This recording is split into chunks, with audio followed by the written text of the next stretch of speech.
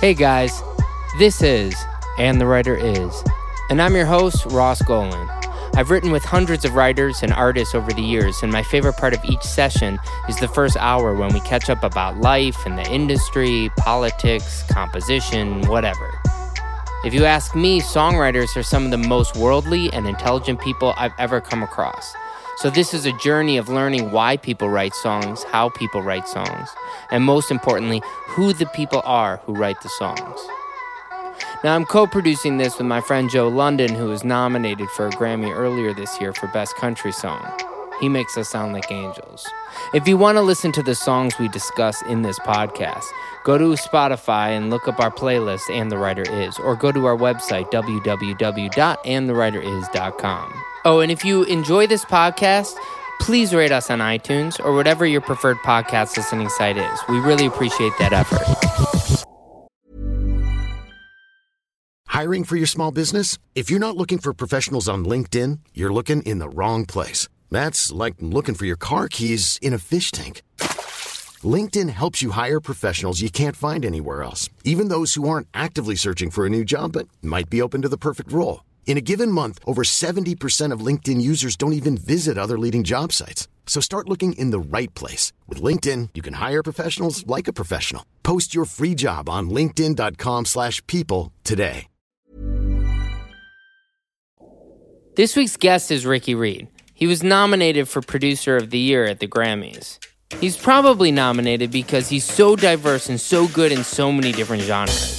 I mean, the guy has defined artists' careers, whether it's Meghan Trainor, or whether it's Phonogram, or whether it's 21 Pilots, or whether it's Pitbull, or Jason Derulo. I mean, the list goes on, and yet he still always seems to be one of the most humble and enjoyable producers you can spend a day with. Now, Ricky's also been an artist, and he recently released a single, Joan of Arc. I recommend you check that out. He is also the head of Nice Life Recording Company, which is a record company under Atlantic. And he talks about Casey Robinson in this interview, who's the senior vice president of A&R at Big Deal Music, who's also a producer of this podcast. But most importantly, the day after we did this interview, Ricky Reed welcomed his daughter into the world. So congratulations to Laura and Ricky on starting your family. And without further ado, here is And the Writer Is.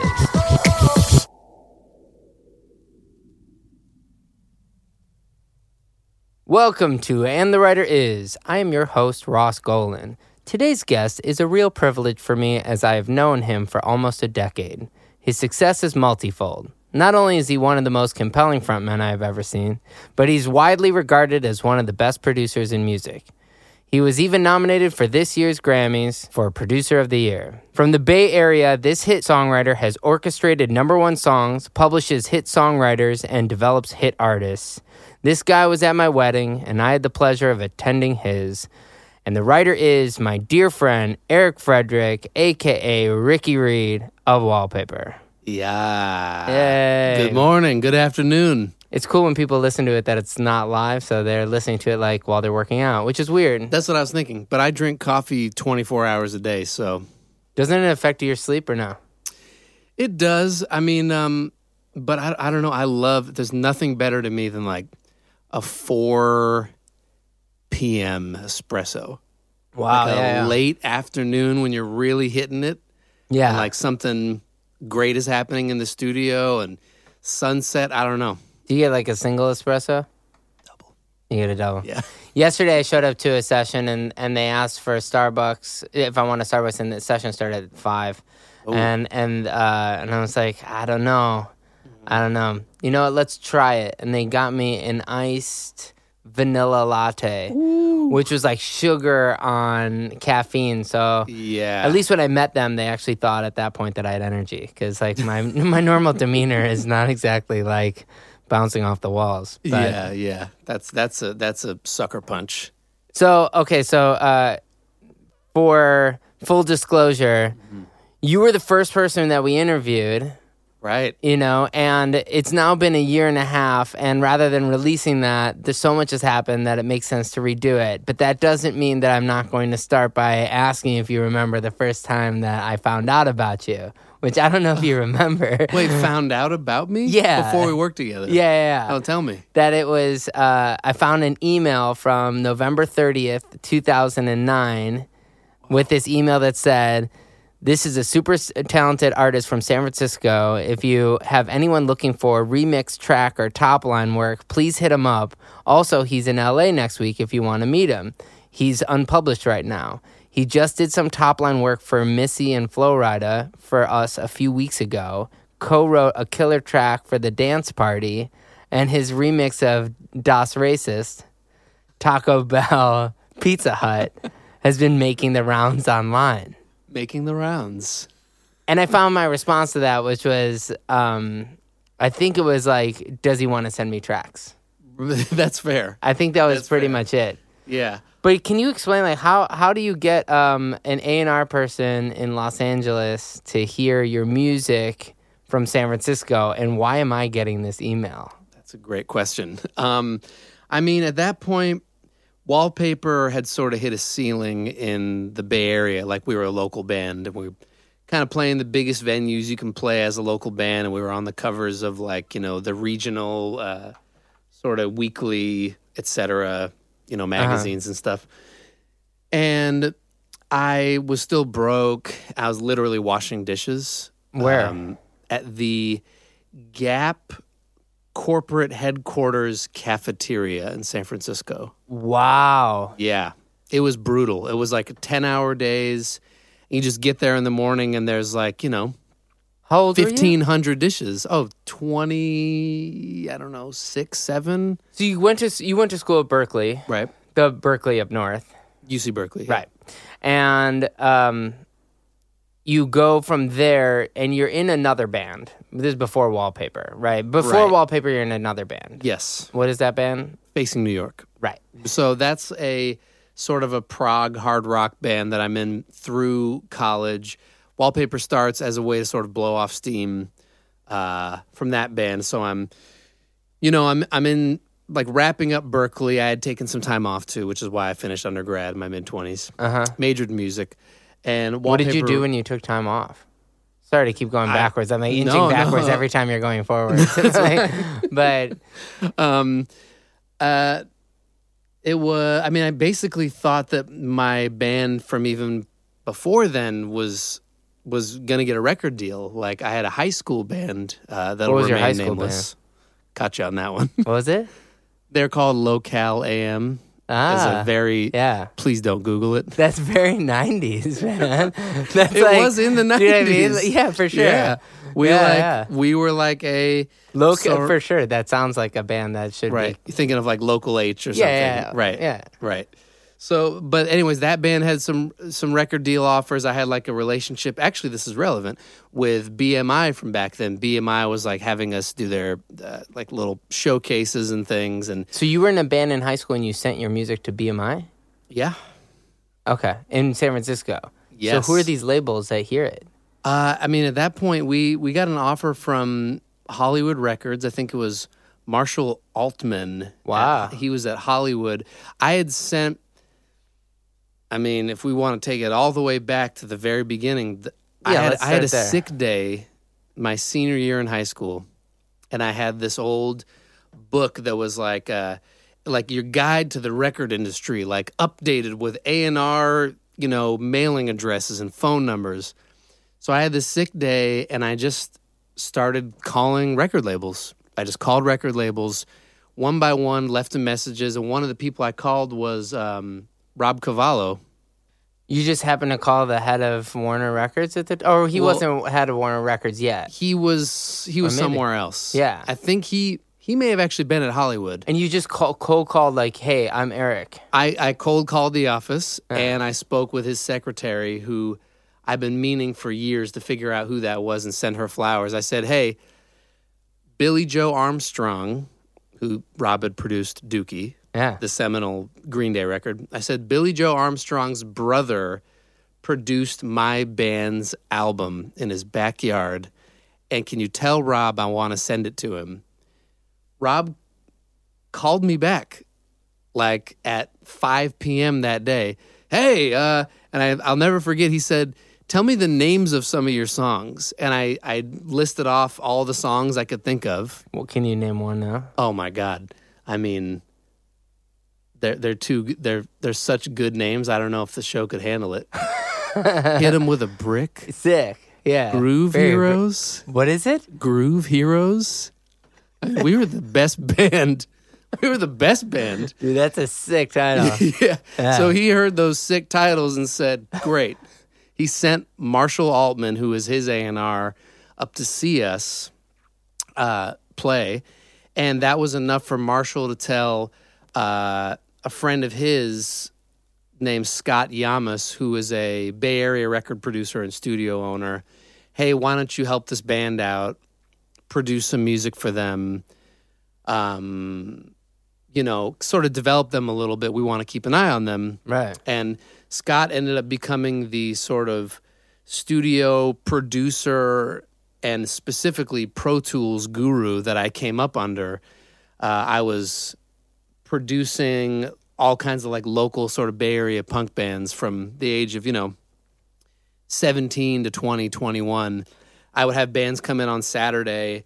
I would, record them, edit the drums. This is on like Pro Tools 3 or something. It's a long, long time ago, and just have to do this mega, mega tedious work. So are you doing this in high school?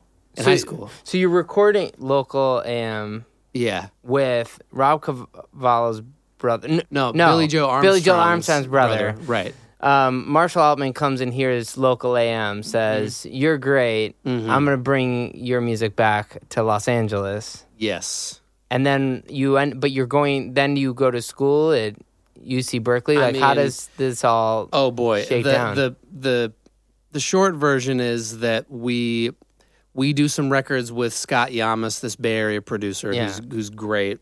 And we end up getting a couple of offers that we are advised to turn down from our then manager and lawyer. Was that a good idea? Yes, but they also ended up being the things that sort of broke the band in half. Because here's a record deal and you just turned it down kind of thing? Yeah. Right. And that on the back of that, I started what would be this sort of prog hard rock band called Facing New York. Yeah. Who proceeded to do the kind of touring circuit. We toured Europe and Japan and the States a bunch of times. And did you have a deal with that? No, that was fully independent. How do you go and tour all this? Who's funding that? I mean, we were all working. We were just in the Bay Area. Like, we all had jobs. And you all made it a priority equally. Right. And that was when my folks approached me. So I had started school, and then I had taken time off because, when we got the deal offers for my old band, it fell through. I was pissed off. I started the hard rock band. A lot of decisions in my life come from times of anger, and they end up usually being the right decisions. Right? Yeah. So I went back to school because things were just hard. I was like working at an architecture firm as just sort of a clerk, and kind of like rehearsing every night, and the tours were really brutal. And that's when my folks were like, you should go back to Berkeley. And I was like, cool, I will, and I'll major in music. And then that changed everything for me. Right. Wallpaper starts. At that time, I start playing house shows, like house parties. Just started it kind of as a satire, but really also I wanted to play parties. I wanted to like meet girls. I wanted to have a band that wasn't so.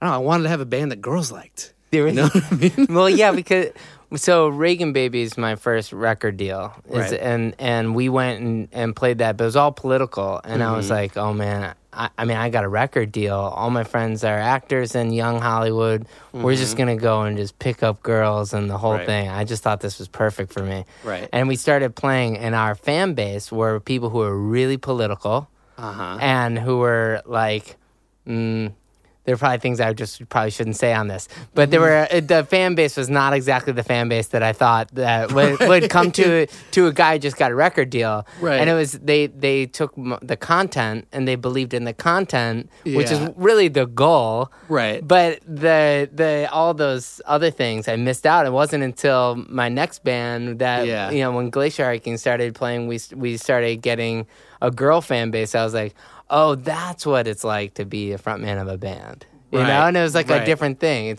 When you're writing music for your bros, you're gonna get that Yeah, your audience. bros are coming to your shows. And if you're gonna write, right, it's just what it is. Yeah. And it's a whole fan base of bros. Yeah, It's the gist of exactly. it.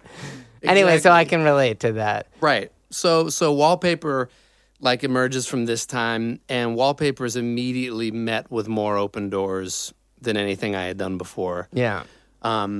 It still has a satirical edge, but we scoop up our first indie deal pretty easily. Yeah. And, from there, it's Is that when you met Steve?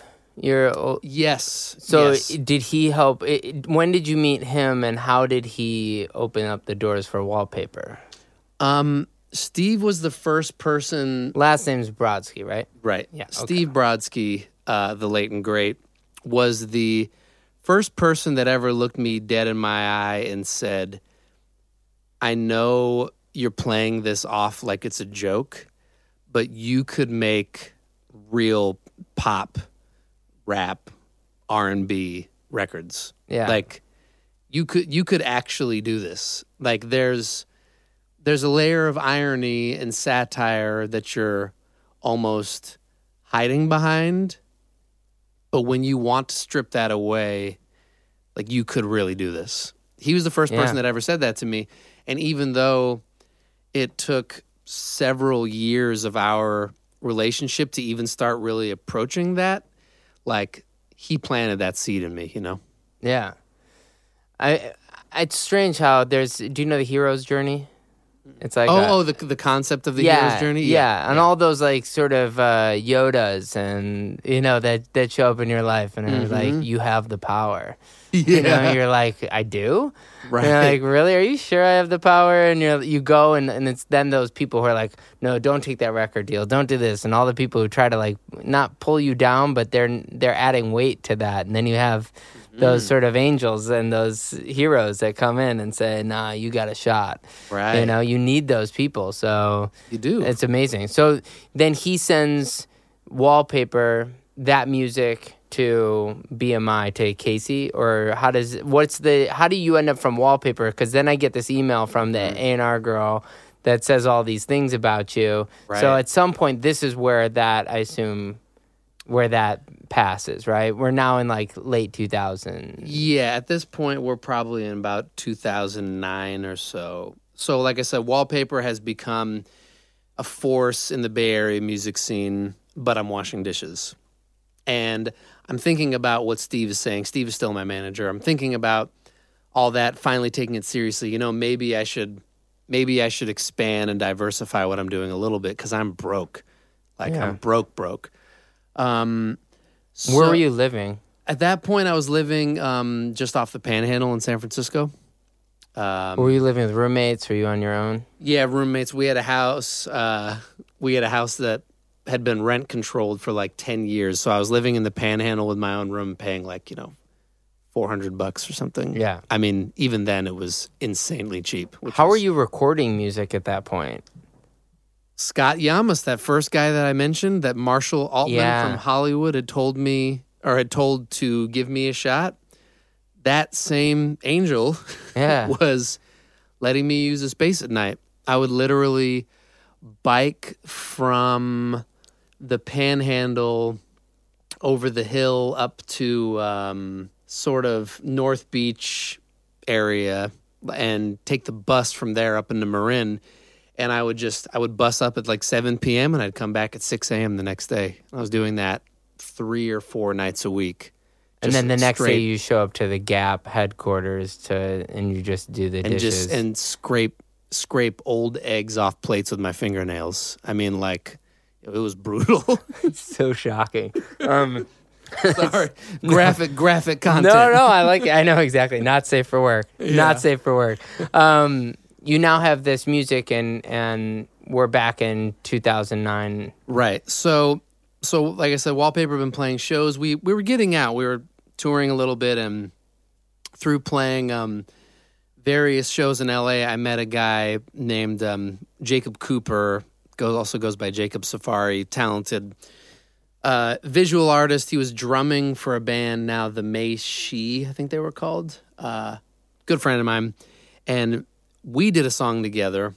And he had told me, like, oh, yeah, if I give this to my people at BMI, they can help with this or that. Yeah. I was like, BMI? I used to, like, talk to them. I knew, like, Tracy Verlinde and Miles back in 2002 or whatever. Yeah. I was like, who's your guy there? Can you give me his number? He's like, well, he's not my guy, but I'll give you his number. I was like, cool. So, again, cold calling, like the story of my life. I cold call this number. Hey, this is Casey, BMI. I was like, hi, Casey. Yeah, I got your number from this guy, Jacob. Oh, yeah. I want to write pop and rap and beats, like, he's like, okay, yeah, send me, do you have, like, music I could hear? I was like, yeah. He's like, send me 12 CDs of your band. I was like, cool. And that was it. That's crazy. That's the beginning of it. Is that your first time co-writing for something? Or were you when all these bands, were you co-writing? Like, was that foreign to you to go and have a co-writing session in San Francisco where there's not a huge pop scene? Why were you writing with this guy? It wasn't even thought of in that way. It was more like, thought of like artists collaborating, like in the sort of like remix, feature, etc. world. Because Wallpaper had been doing a lot of remixes. It was partially how I got that project on the map. One of which was this song I did with Jacob. But at that point, I had also done the Das Racist record, the Pizza Hut combination Pizza Hut Taco Bell remix. It's so good, which is still great. Thank you. Yeah. Which ended up like sort of moving mountains for me, which I never expected. I heard that song in a hotel room hanging out with Girl Party and Dan Deacon in Las Vegas, and they said, you got to hear this song. And I flipped out. I was like, this is a hit. It's like some kind of magic hit record, and like had to play with it, you know? But that ended up being one of the things also that this Casey character from BMI heard. Yeah. And he called me about a month later, and he was like, there's an A&R from this label. His name is Mike Karen. He's going to reach out to you. He wants you to come down and work with one of his producers. You know, they've been doing, this producer has some stuff with like Lil Wayne. And my brain is immediately like, I'm going down to write with Lil Wayne. Yeah. We're going to be in the room. Yeah. And I'm going to meet him and be with all his boys. I told my mom, I'm going to go work with Lil Wayne. And I was like so stoked. Like, I didn't understand it at all. The process of pitching or any of it. No, and Mike Karen being I think I called him the Kevin Bacon of the music industry. You know, it's like the guy changed half of our lives. Like we all meet the first time, or we all have our first like real cuts together because someone like that, you know, just doesn't care about what your name is. He just cares if he finds a hit song and hit writers. And the fact is that he's the guy who's looking up who did this Pizza Hut, Taco Bell record, you know, and he's the one who's finding an assistant to go and contact that. Right. Were you more creative when you were broke, or were you differently creative? Like, because sometimes when people are really successful, they have trouble being creative, or sometimes when they're really broke, they have trouble being creative. Sometimes they don't have trouble at all. But I have a couple different ways I can get to that place where I feel truly like creative without precedent, like creative where the ideas are wholly new. And there definitely is like the struggle creative, which I was at that time. Yeah. I mean, like all of Wallpaper's breakout songs that sort of like fueled our journey were written like, you know, in small studio closets with no AC, Right. low on money, charged up on cheap fast food, like really struggle creative, you know. But also you have like where I feel now, where I feel like the sort of liberated creative, where it's like I'm not struggling, so I try to channel the fact that the sort of like the what have you got to lose? Let's take risks now. Right. Because, and that's the funny thing, the what have you got to lose is the common factor. Right. You know, when you're broke, what have you got to lose? Right. When you're like comfortable, what do you got to lose? Yeah, right. Like that's the place you want to get to, you know? Yeah. So you come down to LA and you're writing not with Lil Wayne. When you're in that studio, are you sitting there being like, okay, I'm not with Lil Wayne. What am I doing with my life? Or were you sitting here being like, this is the coolest thing to be in a studio like this? Because there's no way you were spending that much time in nice studios in San Francisco, even with record deals or, you weren't in the rooms that you were in LA immediately. No, it was a totally surreal and different kind of experience. My first session was with this producer Kane Beats, who's awesome. He had I think he was coming off Bedrock, the Young Money sort of posse cut with like Tyga, Nicki, and Wayne and Drake even. Yeah. So, it was great. Like it was not a very productive session, but like he like poured me like my first glass of Hennessy, which was hilarious. And, like we kind of stayed up all night getting fucked up, and I just had a lot of fun. It was like me, him, and a couple other guys, and we were up till about 5 a.m. I was like, "This is crazy. This is how pop songs are made. This is how hit records are made." Yeah, for sure. I'm into it, and I'll never forget because I had to go back up pretty early the next day. I did an 8 a.m. breakfast meeting with Katie Welly, actually. Yeah, meeting her for the first time, and Katie Welly, who's now in RCA. At RCA, who I think at the time was publishing, I forget where. Oh, that's right, Sony. That's right. But so our session finished up at like 5, 6 a.m. I crawled out into my Hyundai rental car and slept as the sun was coming up, just sweaty and sort of off gassing alcohol. Yeah. And then you woke must have up. smelled like shit. I'm sure. I'm sure. Hennessy and no sleep, and in a room where you were still allowed to smoke weed in those rooms. Oh, do you know what I mean? No, before my they clothes made, were before they said we couldn't, like that. Those rooms were like, exactly. So getting That's about awesome. an hour and a half, 2 hours to straighten up, and then going and meeting her, just like a total mess. I mean, that's the level I was operating at for the better part of my first sort of 2 years down here. How were you getting back and forth? And when you were getting back and forth, I mean, the cost of gas and the cost of like, I don't mean to keep bringing up money because it's not about money, but when you're broke, it is. It is. And it's totally like is. prioritizing, okay, well, I got to work X amount in order to, work. And that we meet sometime around this. So I know we were going through the same thing. Oh, for sure. Yeah, I mean, this is that classic thing where I was usually renting rental cars that was like just a little bit cheaper than flying. Uh-huh. So I was doing that. And I remember conversations with my parents or with my then at the time girlfriend, so they pay you, right? Like they pay you, like you're coming down all the way down and you're doing them a service or trying to write a song. So you must get paid for this. I was like, no. No. They're like, well, and then a year into it, like, does this still make sense? And then that's when I was like, well, I'm going to move down. Like, I think I need to leave the Bay Area. Right. And move to LA. And again, the sort of guardian angel, Steve Brodsky, he was like, still my manager at that point. He was like, you have to do this. If you want people to take you seriously, you can't be like, oh, but I'll be in LA in 3 weeks, so wait till then, please. Right. You just got to be in available. the mix. Yeah. Yeah. But it was rough because I didn't have a car. Of course, I couldn't afford a car.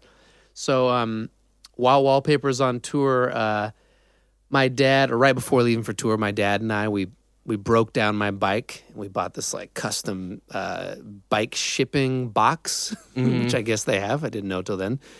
And we broke down my bike and I left for tour with a big like camping backpack. Yeah. You know, like those kind of ones that go from your head down to your butt kind of. Sure. And I brought that on tour with me. And then after the last day of the tour, I remember it was Washington, D.C. I flew back to L.A. My bike was there waiting for me. Cool. And that was the beginning of my life down here. And it was a whole year with camping backpack, bike, no car, you know, buses, public transit, couches. It was a crazy first year. Where were you staying when you were here? I know Echo Park, right? Exactly. Funny enough, I'd played a show in LA maybe 6 months before I moved down. It was at what is now the Satellite, formerly Spaceland. Right, Spaceland. Yeah. Played a headlining show. It was great. And there was a couple guys that had come out that I had recognized but didn't know exactly from where. And they were outside smoking cigarettes, and I was talking to them. And they were like, you know, like we actually have a room like in our house opening up. It's like $500. It's kind of like it's a hot room, which I didn't know what that meant. You know, when you're broke and there's stuff like that, it's a hot room or it's a loud room or it's kind of a leaky room. Right. Like, well, I mean, I'll try it. I'll try a hot room. So I moved in there. It was on Alvarado down by the 101. Yeah. Like, you know, a street that would have huge semi trucks and all kinds of, you know, it felt like they were like landing planes on that street. Yeah, right. Was it a hot room? It was blazing. It actually had wood panels on the walls that resembled that of like being in a sauna. Yeah. Like it looked like a sauna. It was formerly a sauna, basically. Yeah. I'm sure. Right. I'm sure. But those guys that took me in were Brad Herring, who's now a employee of Nice Life. That's really cool. And Ethan Shoemaker, who's now my engineer. Yeah. Those are like the first two guys to like give me a place to live down here. That's and amazing. Like, we're still. I mean, one of together. the things you said in when we tried this the last time was you were talking about how you would take the bus to because we started working around then, and you would take the bus from Echo Park to West Hollywood. So we could write in my condo that I was foreclosing on because I couldn't make any payments anymore. And the fact that like we would sit on my bed in my room, which was also the seat for working on the computer. Yeah, right. It's like, you know, it's just funny to see like, oh yeah, it couldn't be more real than that, you know, then you're like, well, either when you say that we've got nothing to lose, it's like, I mean, I'm already late on this payment. I can't afford it. And it's like, I don't have a car. I'm going to just get over here. And, you know, it must have taken you an hour to take a bus to my place. Dude. At least. Dude, for real. I mean, like I was doing sessions in Santa Monica and you have to take the 2 or the 702 to get to Santa Monica. The 702 is the express. But like, if you couldn't catch a 702 and you took the regular crosstown 2 bus, that was a longer bus ride than it took to fly from San Francisco to LA. Yeah. That's an 80-90 minute bus ride, which was so annoying at the time, but I get so many ideas on those rides, you know. I know the cliches are all real as far as, you know, when you have that kind of struggle, you're around real people, you know, who are not talking about the music industry all the time. Right. Who are not doing the same race. A friend of mine went up to Santa Barbara last week, and he was talking about on his way down, he stopped in Ventura for lunch, and the lady was like, "You want a hamburger?" And he's like, "Yeah, I guess so. I mean, usually you order a salad in LA, you know?" Yeah, right. He's like, "Do you want a beer?" And he goes, "Okay." And he was sitting there, and he's like, "It's so weird to eat lunch around people who aren't trying to be the best songwriter in the world." Right. You know, and you or get people who mixed up in aren't it. concerned, like so hyper concerned with like how I don't know how they present themselves and how they hold themselves up. Like Yeah. it's I don't The know. image is gone. Like, it's not about just self-image all the time. Right. You forget about that. It can be. It is like a sort of secretly exhausting practice and part of being in LA. Is that why you have... Okay, so when is Ricky Reed born? And I mean that in a sense that you have... there are people who call you Eric, there are people who call you Ricky, there are people who call you Wallpaper, and all of those are really kind of pseudonyms. If you know you, they're all the same person. Mm-hmm. And if you don't, it seems like people have, like, their alter egos. Right. And is it that time that something like, I'm now Ricky Reed, I am now... how does that correlate with everything? Well, that takes... a little step back in time, not too far, but when I started Wallpaper, I started Ricky Reed. Right. It's 2007.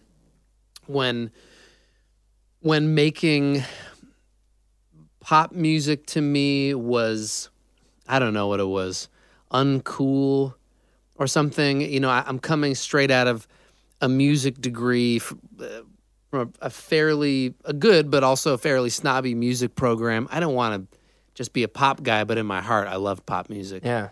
So to do that, I gave myself a pseudonym, which was Ricky Reed, who would be the singer of Wallpaper. Right. And sort of invented this whole satire, right? This satirical character. So the question actually becomes, when do these sort of different shades of my personality just become one thing? Right. That's a little bit further down the line. I think we'll get there in a minute. Okay. Because that's so more we'll recent. revisit that. Yeah. What's next in the story? Is it getting the record deal? We're in now 2010, 2011. Mm-hmm. We're all just starting to talk about getting cuts, and you and I probably at that point just written our first cut together, right? Or pretty close when we got CeeLo anyway. Yeah, yeah. So we're kind of like on this strange trajectory where you're working at, I forgot the name of it. What's the studio? At Black Iris's old studio in Bedrock in Echo Park. Right. So you're working on doing commercial music, mm-hmm. and that's your day job. Right. Exactly. That's how I was surviving down here while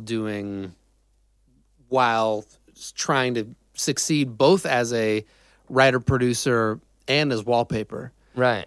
So I was working in sort of a hot little room. My life is just all hot rooms. I'm working in a hot little room. I'll buy you a fan. in Bedrock Studios, which for people who don't know is really like a rock band rehearsal building. All right. So like when you're working in a studio trying to cut vocals and things, like you might have like 3 metal bands on each side of you sharing the walls. So you don't just have like one guy like banging on a double kick drum. You might have 3 guys. Yeah. It's just chaos. Sick. And that's where I made the Wallpaper song Stupid Faced in this middle of this sort of like, still broke, only in LA, disconnected from most of the people I care about, surrounded by fucking metal bands in Echo Park. It was just a crazy time and still having no success. So I made that song, and it was shortly after making that song, we put a video out. It starts getting attention. We get some love from MTV. And then that's when I get the call to come to the Sony building because this producer, Tricky Stewart, is now working at Epic Records. Tricky had stopped my, at that time, publisher, Larry Wade. Had stopped Larry in the hallway and said, "You work with that Wallpaper kid, right? Like you and Evan Bogart, who also, just to say real quick, was another one of the angels in this whole trajectory.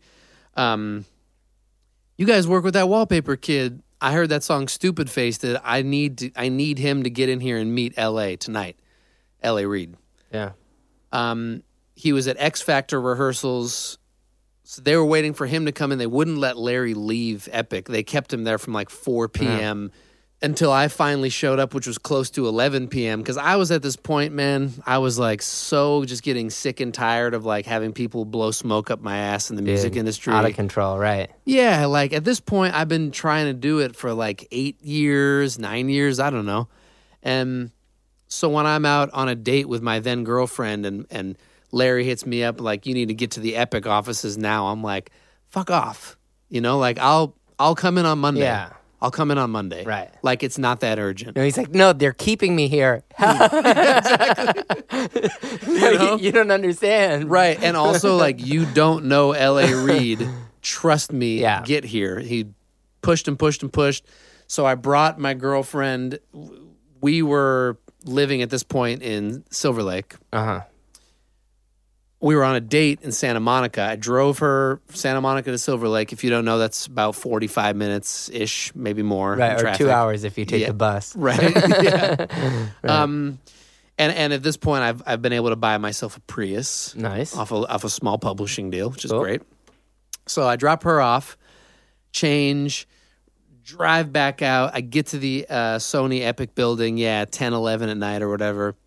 It's L.A. Reid, who for some reason is just hanging with Sierra. Just Sierra's there randomly. Right. You got L.A., Sierra, Tricky Stewart, Larry, my publisher, and me. And it's after hours. It's all shut off and dark and everything. And they walk me into a big audition rehearsal stage room. It's almost like a screening room, like a small theater. And there's a piano on stage. And LA's like, can you play a song? And I was so nervous. I've never, ever, ever been more nervous. Can you imagine that? This theater holds like 400 people, and you have L.A., Sierra, and Tricky just sitting there in the front row just looking at you like, sing us a song. Ryan Reynolds here from Mint Mobile. With the price of just about everything going up during inflation, we thought we'd bring our prices down. So to help us, we brought in a reverse auctioneer, which is apparently a thing. Mint Mobile Unlimited Premium Wireless. How to get 30, 30, bit to get 30, bit to get 20, 20, 20, bit to get 20, 20, bit to get 15, 15, 15, 15, just $15 a month? Sold! Give it a try at mintmobile.com/switch. $45 up front for 3 months plus taxes and fees. Promo rate for new customers for limited time. Unlimited more than 40 gigabytes per month. Slows full terms at mintmobile.com.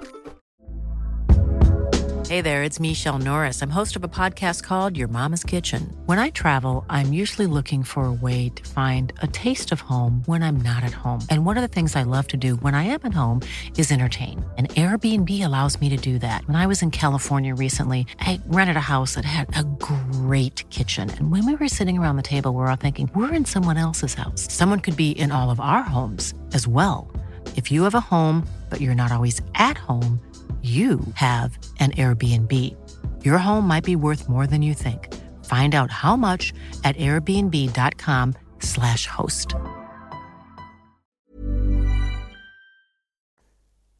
I mean, it's nuts. I have one L.A. Reid story that happened recently. I don't know if I told you this or not. But I was meeting with Chris Anacute, works with him now, and we were talking about music and different artists that they have. And he walks in, he peeks his head in, and he goes, and he's like, Chris, I need you to come here. L.A. does. And Chris is like, no, you should come in here to L.A. because you should meet Ross. I had never met him. And he comes in and he goes, and Chris says, you should meet him. He's a hit songwriter. And he says, okay, well, what has he written? And he goes, Dangerous Woman. He goes, I didn't like that song. What else did he write? And he said, My House. And he goes, okay, all right. So he sits down and he goes, if you're such a hit songwriter, play me a song. So I played him Hopeless Romantic, which is on Meghan Trainor's album. Yeah. That wasn't a single, but to me is a hit song. Amazing song. And it was a really good moment for me to be like, rather than playing him some new song, being like, yo, this should be Fifth Harmony's next single, or Camilla's going to love this record. Right. I was like, I'm going to play you a song that you already have. that you never released. And it was like this really cool moment of, we sat there the whole song, goes, wow, that's a hit song. And then that was it. And then he left. And I was like, man. he's like, we talked about that song for a while, but it was like a really interesting moment. I was like, it was super like LA Reid, Los Angeles kind of like, Yeah. he's like, he does this to writers and to artists where you better bring in your A game from the beginning. It's like he's, I don't know if he tests everybody or if it's just, but I imagine that our stories are similar where he comes in, he's like, yo, play me the song. Yeah. What song did you play? The only thing I really knew how to play and sing comfortably on piano was a ridiculous sort of lounge jazz version of the song Stupid Faced. Oh, cool. It sort of has like a Roy Ayers, Everybody Loves the Sunshine. I don't know. It's almost like a psychedelic jazz version of this like knucklehead party song. And I like engaged them. We were doing call and response and stuff, and it was great. It was really great. We went up to his office and we just drank tequila and played other songs of mine that he hadn't heard, that he loved, and talked about Michael Jackson and Quincy Jones and Fela Kuti and jazz and Miles Davis, and just talked and talked and talked until late in the night. And then finally he was like, okay, I'm going to go. He's like, Tricky, he made this motion with his hands, like kind of wrap this up. Yeah. And I didn't know if it was like wrap up the meeting right. or like this human. Yeah, right. Wrap up this human. And that was a Friday night, and lawyers negotiated all day Saturday. And Sunday, I was in Bedrock Studios producing a band called A.B. and the C, featuring your engineer, Joe. What? Yep. Ah, this is fantastic. Yeah. I just turned to my right and looked at Joe because he's sitting right there. I was in the studio with Joe's band, producing them in Echo Park, who Steve Brodsky was also managing. And yeah, my like publisher, production company people's, like their assistant brought this massive binder with papers, and I signed it. So I met LA Friday night. Yeah. After the end of business hours, and over the course of the weekend, before the start of the next week, the deal was finished. I mean, it was 48 hours. I mean, this was what they tell you. It's like if they want you, if somebody wants an artist or somebody wants a song, right, it goes really quick. Right. Deals tend to go quick. And the ones that are really slow and you're battling over some things for a long period of time, it's a different kind of deal. It's not to say that it's not good, but when you have that kind of excitement, that's something that's probably a good partnership to have in your life. Right. You want people to be excited enough there, but we'll put the money out there right now. Yep. And we're happy. Whatever, it doesn't matter what it costs. Let's just get this done. Right. That's part of why I love him. I mean, he's one of the last, great record guys that has conviction. Uh-huh. And if he thinks something is great and no one else does, he'll put his money where his mouth is.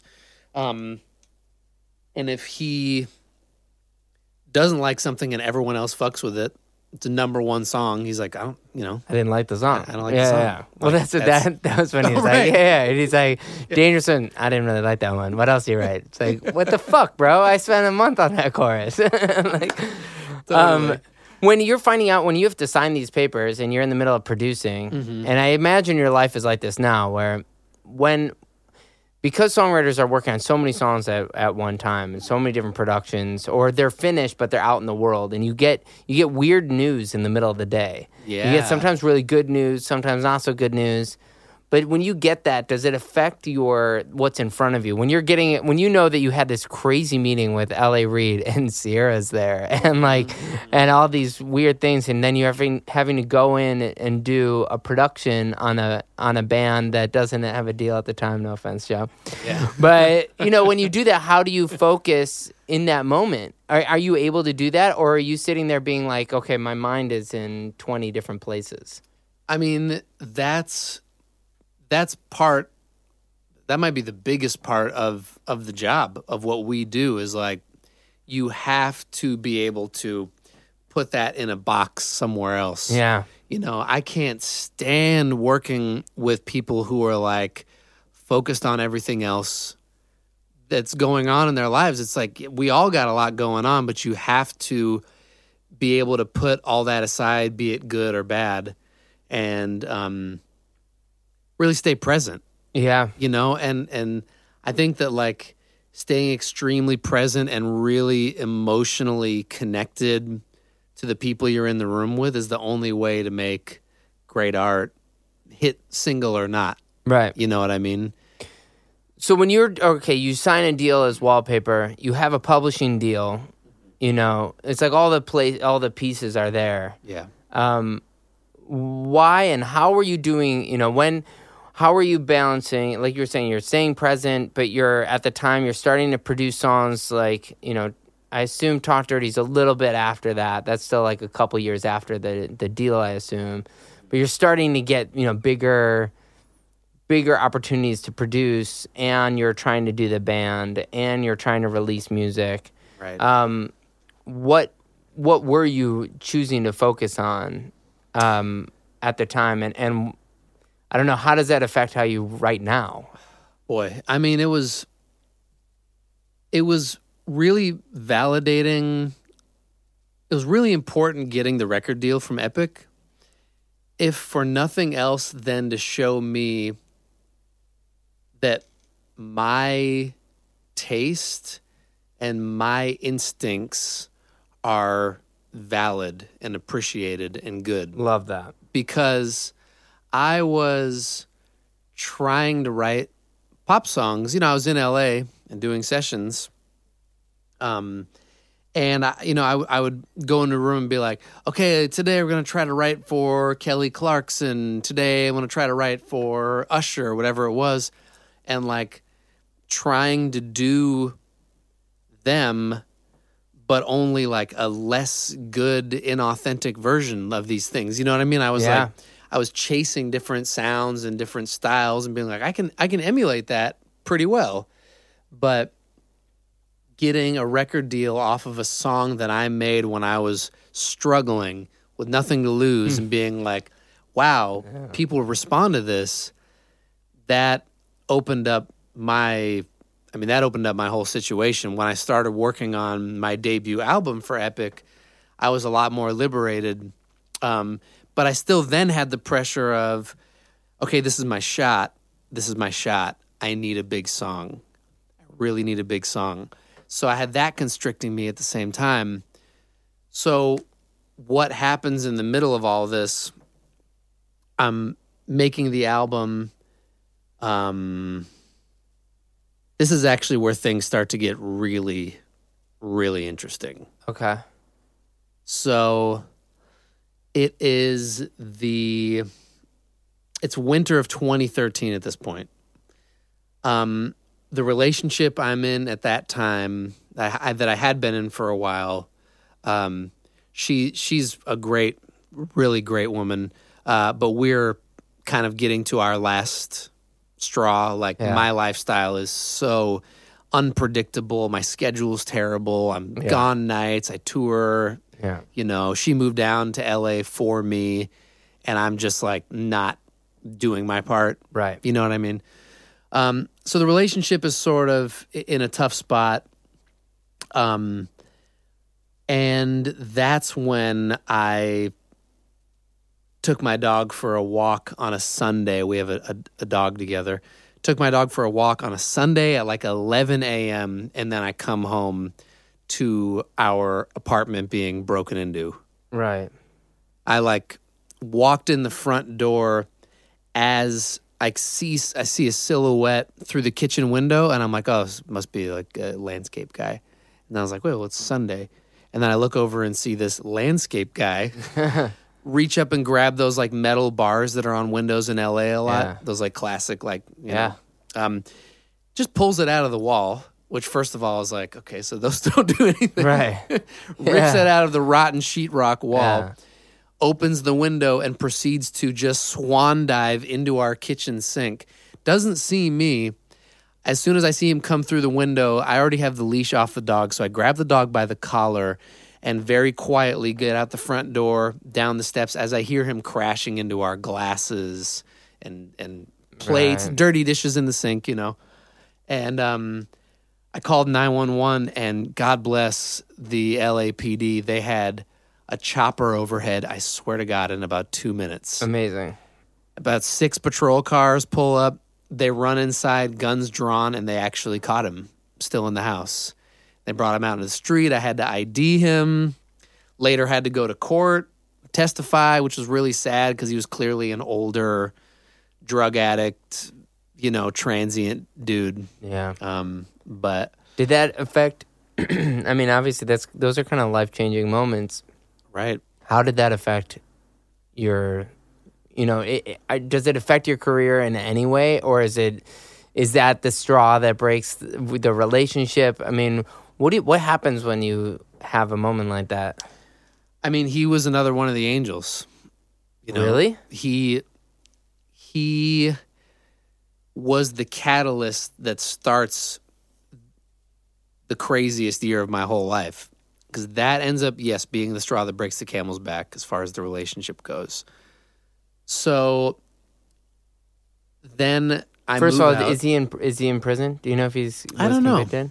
I don't It'd know. be really interesting if you found that out, because my guess is that if you sent him a letter and said, that started the greatest year of my life. Yeah. You know, like, I wonder if there's, like, some weird connection there that's, like, there's a friend, I want to go into your story, but a friend of mine's, he was like, you want to get dinner with my priest and me? And I was like, okay. It was his childhood priest. And I was like, I've never had dinner with a priest. So we're sitting there, and we were talking about the people who, these people, the ones that are sort of darker along the path, that create, when you said earlier, like the people that you're angry with or something, those are the ones that inspire you. Right. And that at some point in your life, you have to acknowledge those people as equally important as the good ones. That at some point, they own some percentage of your success.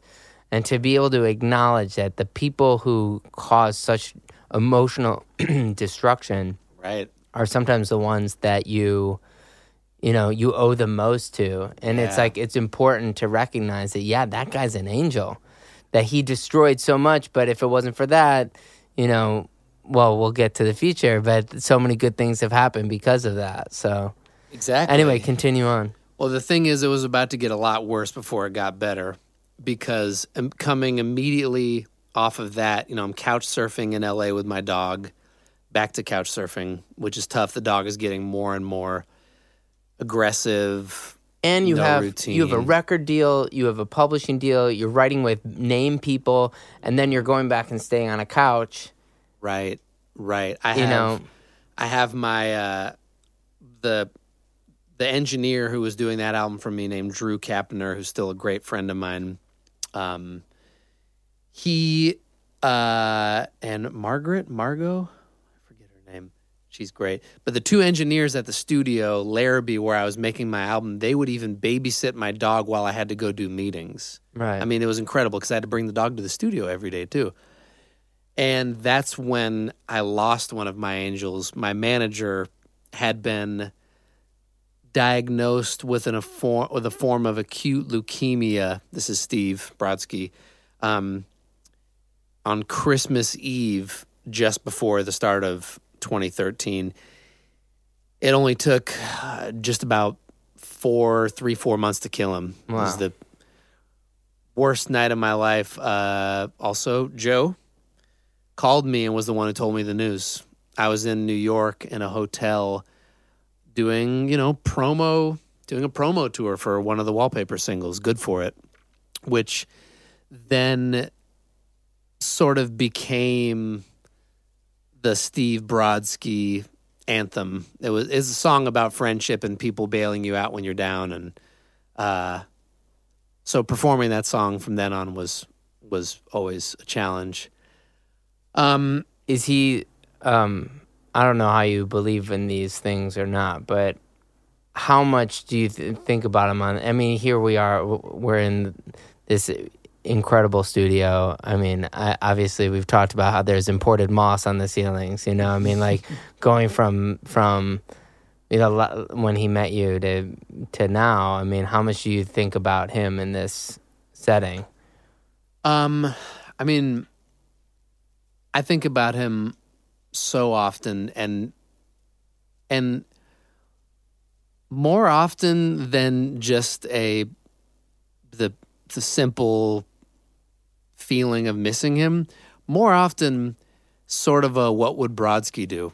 Because he was, the way he conducted business, the way I understand it, was like an Ahmet Ertegun type character. He was, everybody loved him. Ahmet was the founder of Atlantic, right? Right. Everybody loved him. He was able to get things done based on the goodwill that he had with everybody around him. And he didn't hold grudges. You know, he wouldn't punish people that crossed him. He just had the best heart. And I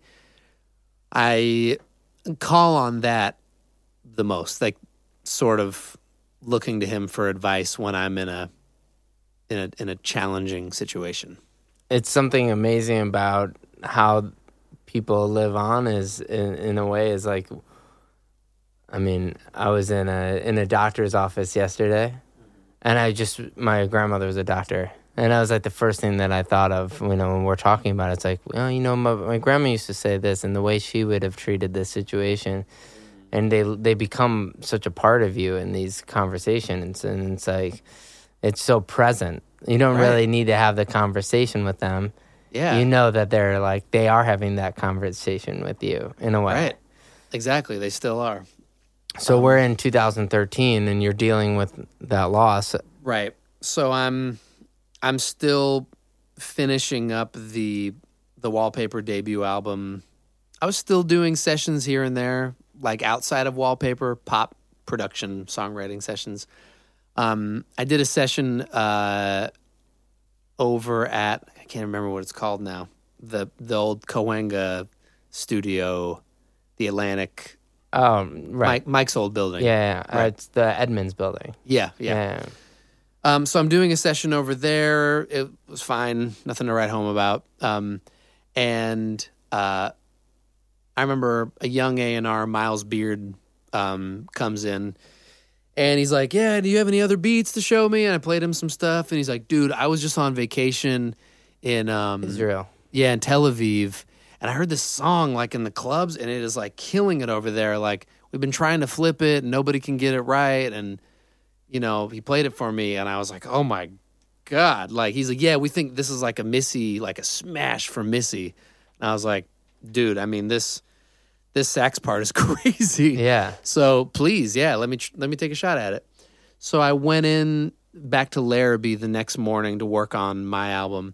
And I just got there like a few hours early, took the sample, chopped it up, kind of did a little bit of sound design stuff, like matched some of the sounds in the sample perfectly, cowbells and shakers and a neighing horse.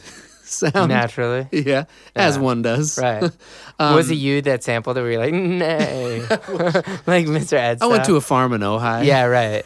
It cost $10,000. Yeah, right. No, I mated these two horses because I was like, they're making a sound that's so natural. I had to get a zoology degree. Let's take this back a few years. Yeah, right. So go back to Berkeley. I get my zoology degree. I then started mating horses. I sampled that. And then so Talk committed. Dirty is a hit. Yeah. Nay Dirty. And it was like, no, we got to come more human. Nay Dirty. No. Talk Dirty. Talk like a human. Mr. Ed. So anyways, I flipped the sample. I just do it over a few hours. I sent it back to Miles, and he's like, this sounds sick. We'll send it off. And I was like, great. And it was a few months later that Evan Bogart, one of the aforementioned Angels, hit me up and was like, hey, I was in a session with, he's in with Derulo or somebody else, but he's like, I heard that beat you made and Jason Derulo cut it. And I was like, Derulo? Like riding solo? Like, same Jason Derulo? Yeah. He's like, yeah. It sounds crazy. Like, Yeah. these writers, Sean Douglas and Jason Evigan, Right. alumni of this show, they wrote it with Derulo, and it sounds amazing. I was like, cool, great, can't wait to hear it. So finally, I got my hands on it. We finished it up, and then over the course of me being out, I left for Warp Tour that summer Right. with Wallpaper. 8 weeks long tour, crazy. It was like a baptism for me. Like, I had been couch surfing with our dog. I had to rehome the dog. I'm out of a really long-term relationship. I finished my album and released it on my birthday that summer on Warped Tour around all my Warped Tour friends. And that was really where I started over, where things start to look up a little bit. Meanwhile, Talk Dirty is kind of being circulated in Australia. Yeah, it's a #1 song everywhere in the world. Right. Almost immediately, right? It was still a little slow. I know it took a while here. for sure here, but it was like I just kept hearing these things. Like, I then started my next tour in fall, which was with 303, who are now great dear friends of mine, Sean Foreman and Nat. But I'm out on tour with them, and I hear like, hey, like Talk Dirty is #1 in Australia. I'm like, that's so cool. Yeah. I have a #1 in Australia, like first #1 anywhere. Awesome. And as that tour goes on, it's like it's kind of racing up the charts in Germany. And I'm like, that's okay, cool. In Europe, okay, great. Not a #1 quite yet. And then coming off of the 303 tour, I was in this headspace where I was like, I've been in a long-term relationship for 5 years. And I feel like the work stuff is just starting to click. I need like a few more years maybe of being single and just focusing on work. Because the best way to do the best work is to be single, which was my thought. 303 tour wraps up in the middle of November, and 2 nights after Thanksgiving, I met the love of my life. Yeah. It just Yeah, changed- exactly. Completely changed my life. And I think you could pretty much argue that falling in love is, as much as everyone thinks that being single is like, oh, then you're going to write about like authentically being in clubs. Like, no, you won't. You're going to be drunk in the club and you're going to not have any idea what you're talking about, But all of a sudden you fall in love with somebody. And for you, I know it's fairly immediate, It's like, oh, yeah, that's like, now I have a different purpose and like a whole other motivation. And it's like, I'm going to make music for a whole other thing. So anyway, Right. So you meet her, and you actually meet her at a party, right? I did, yeah. Yeah, We met yeah. at a party at Different Fur Studios in San Francisco, which is owned and operated by a brilliant producer and close friend, Patrick Brown, who is almost sort of partners with Steve Brodsky back in the day in the Bay Area. So we met there through Patrick and Molly, his girlfriend. And it was so funny because trying to explain to Laura, my now wife, trying to explain what I do to her is like, she's like, okay, so after we met and before we had our first date, she was like, I Googled Wallpaper and like I saw videos, like you're a white rapper. Like she thought that was like, that's just what I do. I'm just a white rapper out here rapping, end of story. And I was like, I studied music and I like jazz do all the time. Exactly. Babe, I love jazz. Yeah, I'm real. I need you to see me. Somehow jazz is the thing where it's like, I like jazz. You're like, oh, okay, maybe you're into music. Yeah. But it's somewhere around there where I'm like, oh my God, turn up the radio.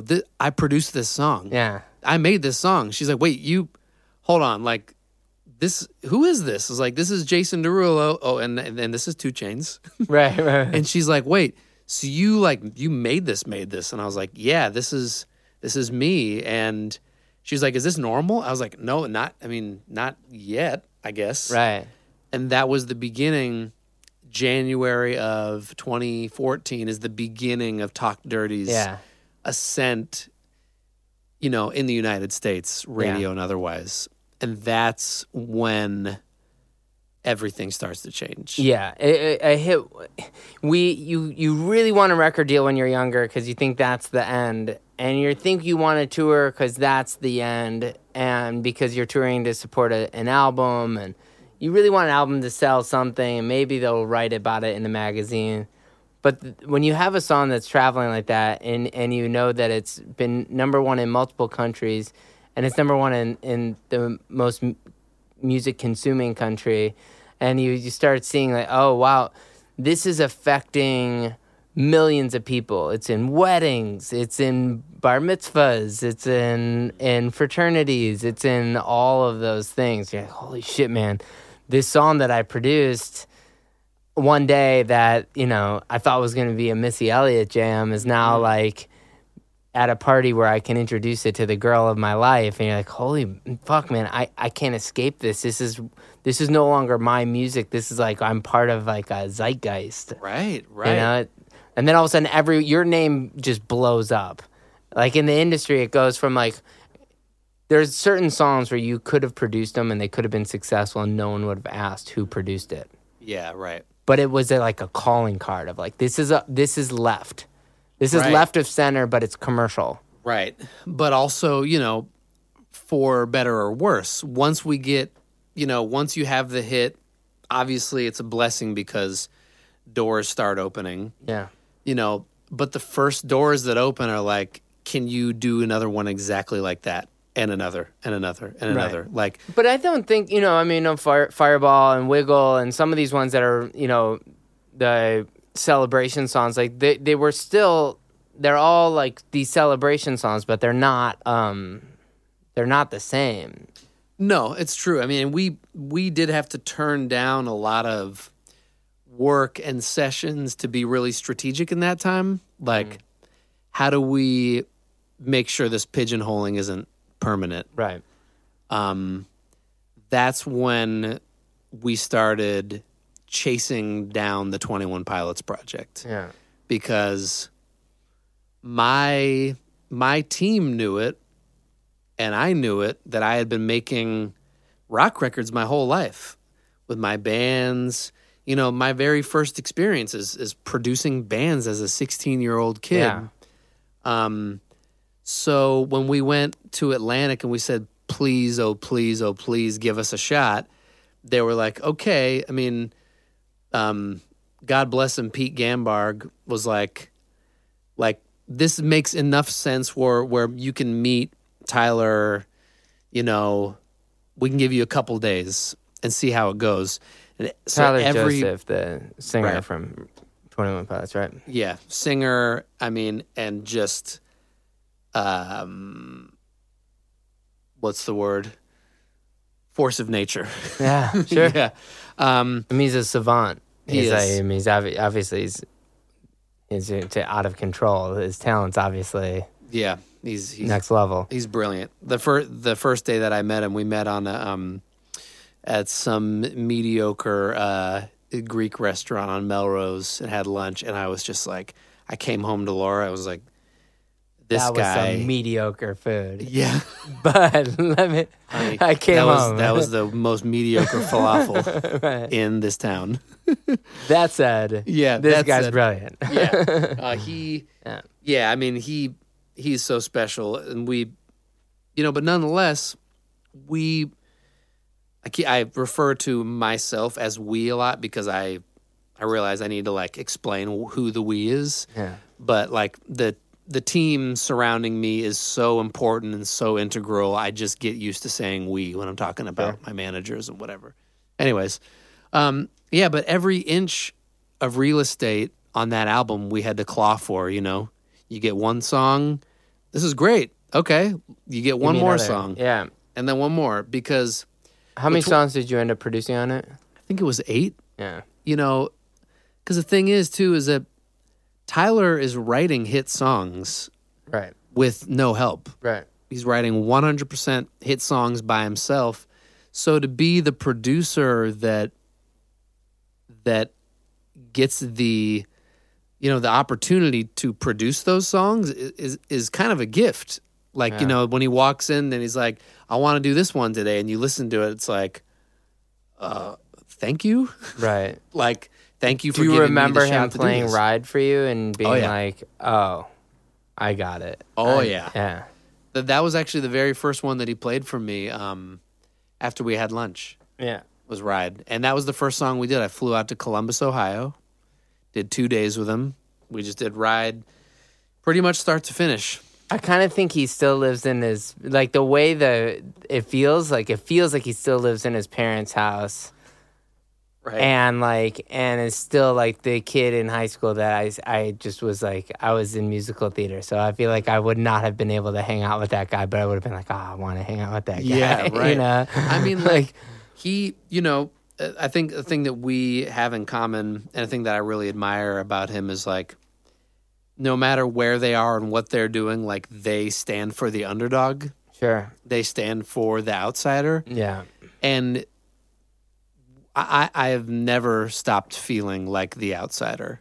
And that's a big sort of indicator to how my brain works. Yeah. If I don't feel like an outsider, then I would just have nothing more to say and no more art to make, Yeah, I actually had written later, because you do, well, I didn't write it later. I wrote it earlier to discuss later, but just to clarify. Thank you. But I did, I was going to ask that because you always choose projects, when you choose them, you go all in on them, and they're off the beaten path, even when they're pop. I mean, what you did with Meghan Trainor is another example of like, here's Meghan, but let's go in this direction with Meghan. Let's go for it. Right. Hell or High Water, let's go and do this kind of album with Meghan. Right. Hell or High Water, let's do this album with, people we won't even mention yet because they'll come out. But like, but 21 Pilots, some of these other people where you work with them and you go and you say like, let's go in and do something. Right. Do you feel like that alienates you more? Or do you feel like that is like, that's why people want to work with you? Or can it be both? Oh, it's both for sure. I mean, that's a really good way to put it, because when you're constantly like zeroing in on the unexpected and and then sort of burrowing in that, it can be an isolating process, we both came up as writers in the same community. We were talking about this just the other day. The same community of like amazing pop songwriters who are all friends, who have known each other for a while, and we do writing camps and have all these great personal experiences that often result in like big songs, and choosing to sort of nosedive into these left of center projects does take me out of that community sometimes. And that's a sacrifice. Yeah. But at the same time, to be able to go from 21 Pilots to Meghan Trainor to then, Fantagram or Bomba Stereo, like a band from Colombia that I met backstage at Lollapalooza, like those are the life experiences that I crave. Yeah. Okay, so you've released, and only a few more questions, but I know you started releasing with Joan of Arc, Express Myself, Be the One. You're starting to release singles again, but this time not as Wallpaper, but as Ricky Reed. Right. This former singer of Wallpaper. The artist formerly known as. Yeah. Is this part of an album that's coming out, or is this more like right now you want to release singles to do it, or is it what's the purpose? Well, when I fell in love with Laura, the thing that we hadn't talked about here is that after the Wallpaper album on Epic in 2013 that sort of just didn't do anything. You know, I then went on a role of having like success for 3 years of producing and writing for other people. And I was in love. I was like, this is good. Like, I'm successful. I can be creative, you know, but also in the back of my head is sort of this nagging feeling like people don't care about what I have to say.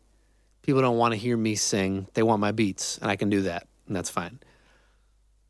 But as I've gone through my relationship with her and fell more and more and more in love with her, and sort of fell more and more in love with, this is going to sound strange, but with myself and my confidence in myself as an artist. Yeah. I kind of got to the point where I was like, nah, fuck it. Like, I have a lot of shit that's in my head that I want to say. And this has really just been the kind of beginning of that process, letting people know. I mean, the very first song was called Express Myself.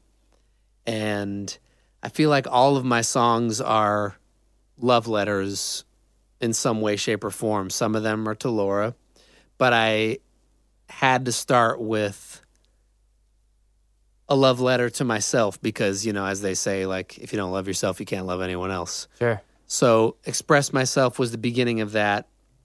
And Be the One and Joan of Arc, starting to look at my relationship with her, where we've been, what we've been through over the last few years.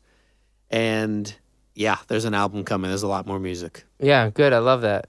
I mean, I texted you after Joan of Arc because I know we've gone through a lot of similar things, and I felt like that meant a lot to me too. I'm happy you're putting out music again. Thank you. All right, so what I've been doing is I've been listing 5 things, and I just want you to say the first thing that comes off the top of your head. Wow. Okay. This segment is called 5 Things that I say, and you name. I don't know. It doesn't have a name yet. We'll figure it out. Okay. Da da da da da da. Yeah, okay. yeah. Tyler Joseph, Live show. Meghan Trainor, So funny. Barbara Kane, one of the presidents of BMI. The matriarch. Love it. Start to Infinity. It's Fireball. The drink. Okay, cool. The Start to alcohol. Infinity is his writing camp that includes Joe, John Ryan, Accident, Tom Payton, and Elsie Jubert. Fantagram. Bass. Bass. Why Yeah. bass? I just think of my first thought goes to all the buzzing, crazy bass sounds on the album. Yeah. I mean, like the second and third and fourth and fifth thought are the emotional journey that we all went on through the making of that album, and Yeah. my friendship with Dan Wilson, Yeah. and all this beautiful, dark Becky, the whole. I mean, Well, there's a lot, but the very that's first awesome. thing, my very, very first thing It's is bass. the bass. Yeah.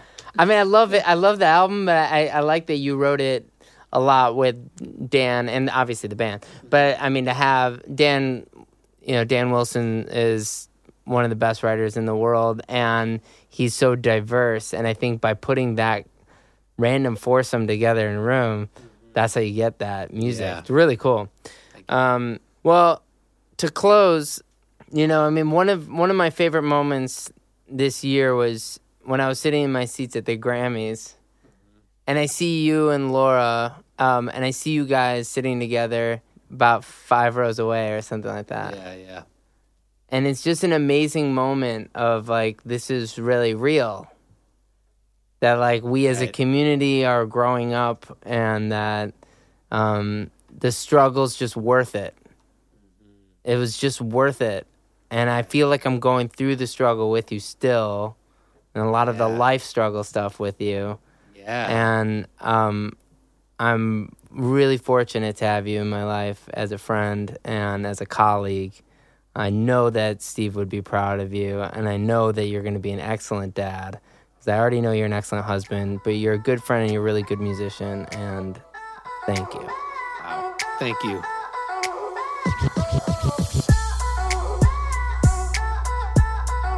Thanks for listening to this episode of And the Writer Is. If you want to hear music from this songwriter I just interviewed, be sure to check out our Spotify playlist or visit our website at andthewriteris.com. If you like what we're doing, please subscribe to us on iTunes. You can also like us on Facebook and Twitter. And the Writer is produced by Joe London, edited by Miles Bergsma, and published by Big Deal Music. A special thanks to Jeff Sparger, David Silverstein from Mega House Music, and Michael White. Here's a sneak peek of next week's And the Writer Is. I mean, the thing is, doing this or anything, the whole legacy thing. I mean, I just want to do good work, and I hope my legacy is that I was a good husband and a good dad. Because at the end of the day, like, you want to do well in your career, but no amount of number ones or hit songs or dollars is gonna fulfill that, because it's a fleeting thing. So just getting to be part of it is really the win,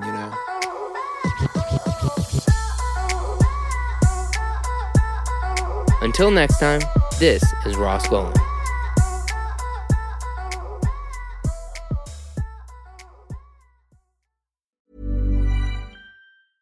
Hey, it's Paige DeSorbo from Giggly Squad. High quality fashion without the price tag. Say hello to Quince. I'm snagging high-end essentials like cozy cashmere sweaters, sleek leather jackets, fine jewelry, and so much more. With Quince being 50 to 80% less than similar brands. And they partner with factories that prioritize safe, ethical, and responsible manufacturing. I love that. Luxury quality within reach. Go to quince.com/style to get free shipping and 365-day returns on your next order. Quince.com/style.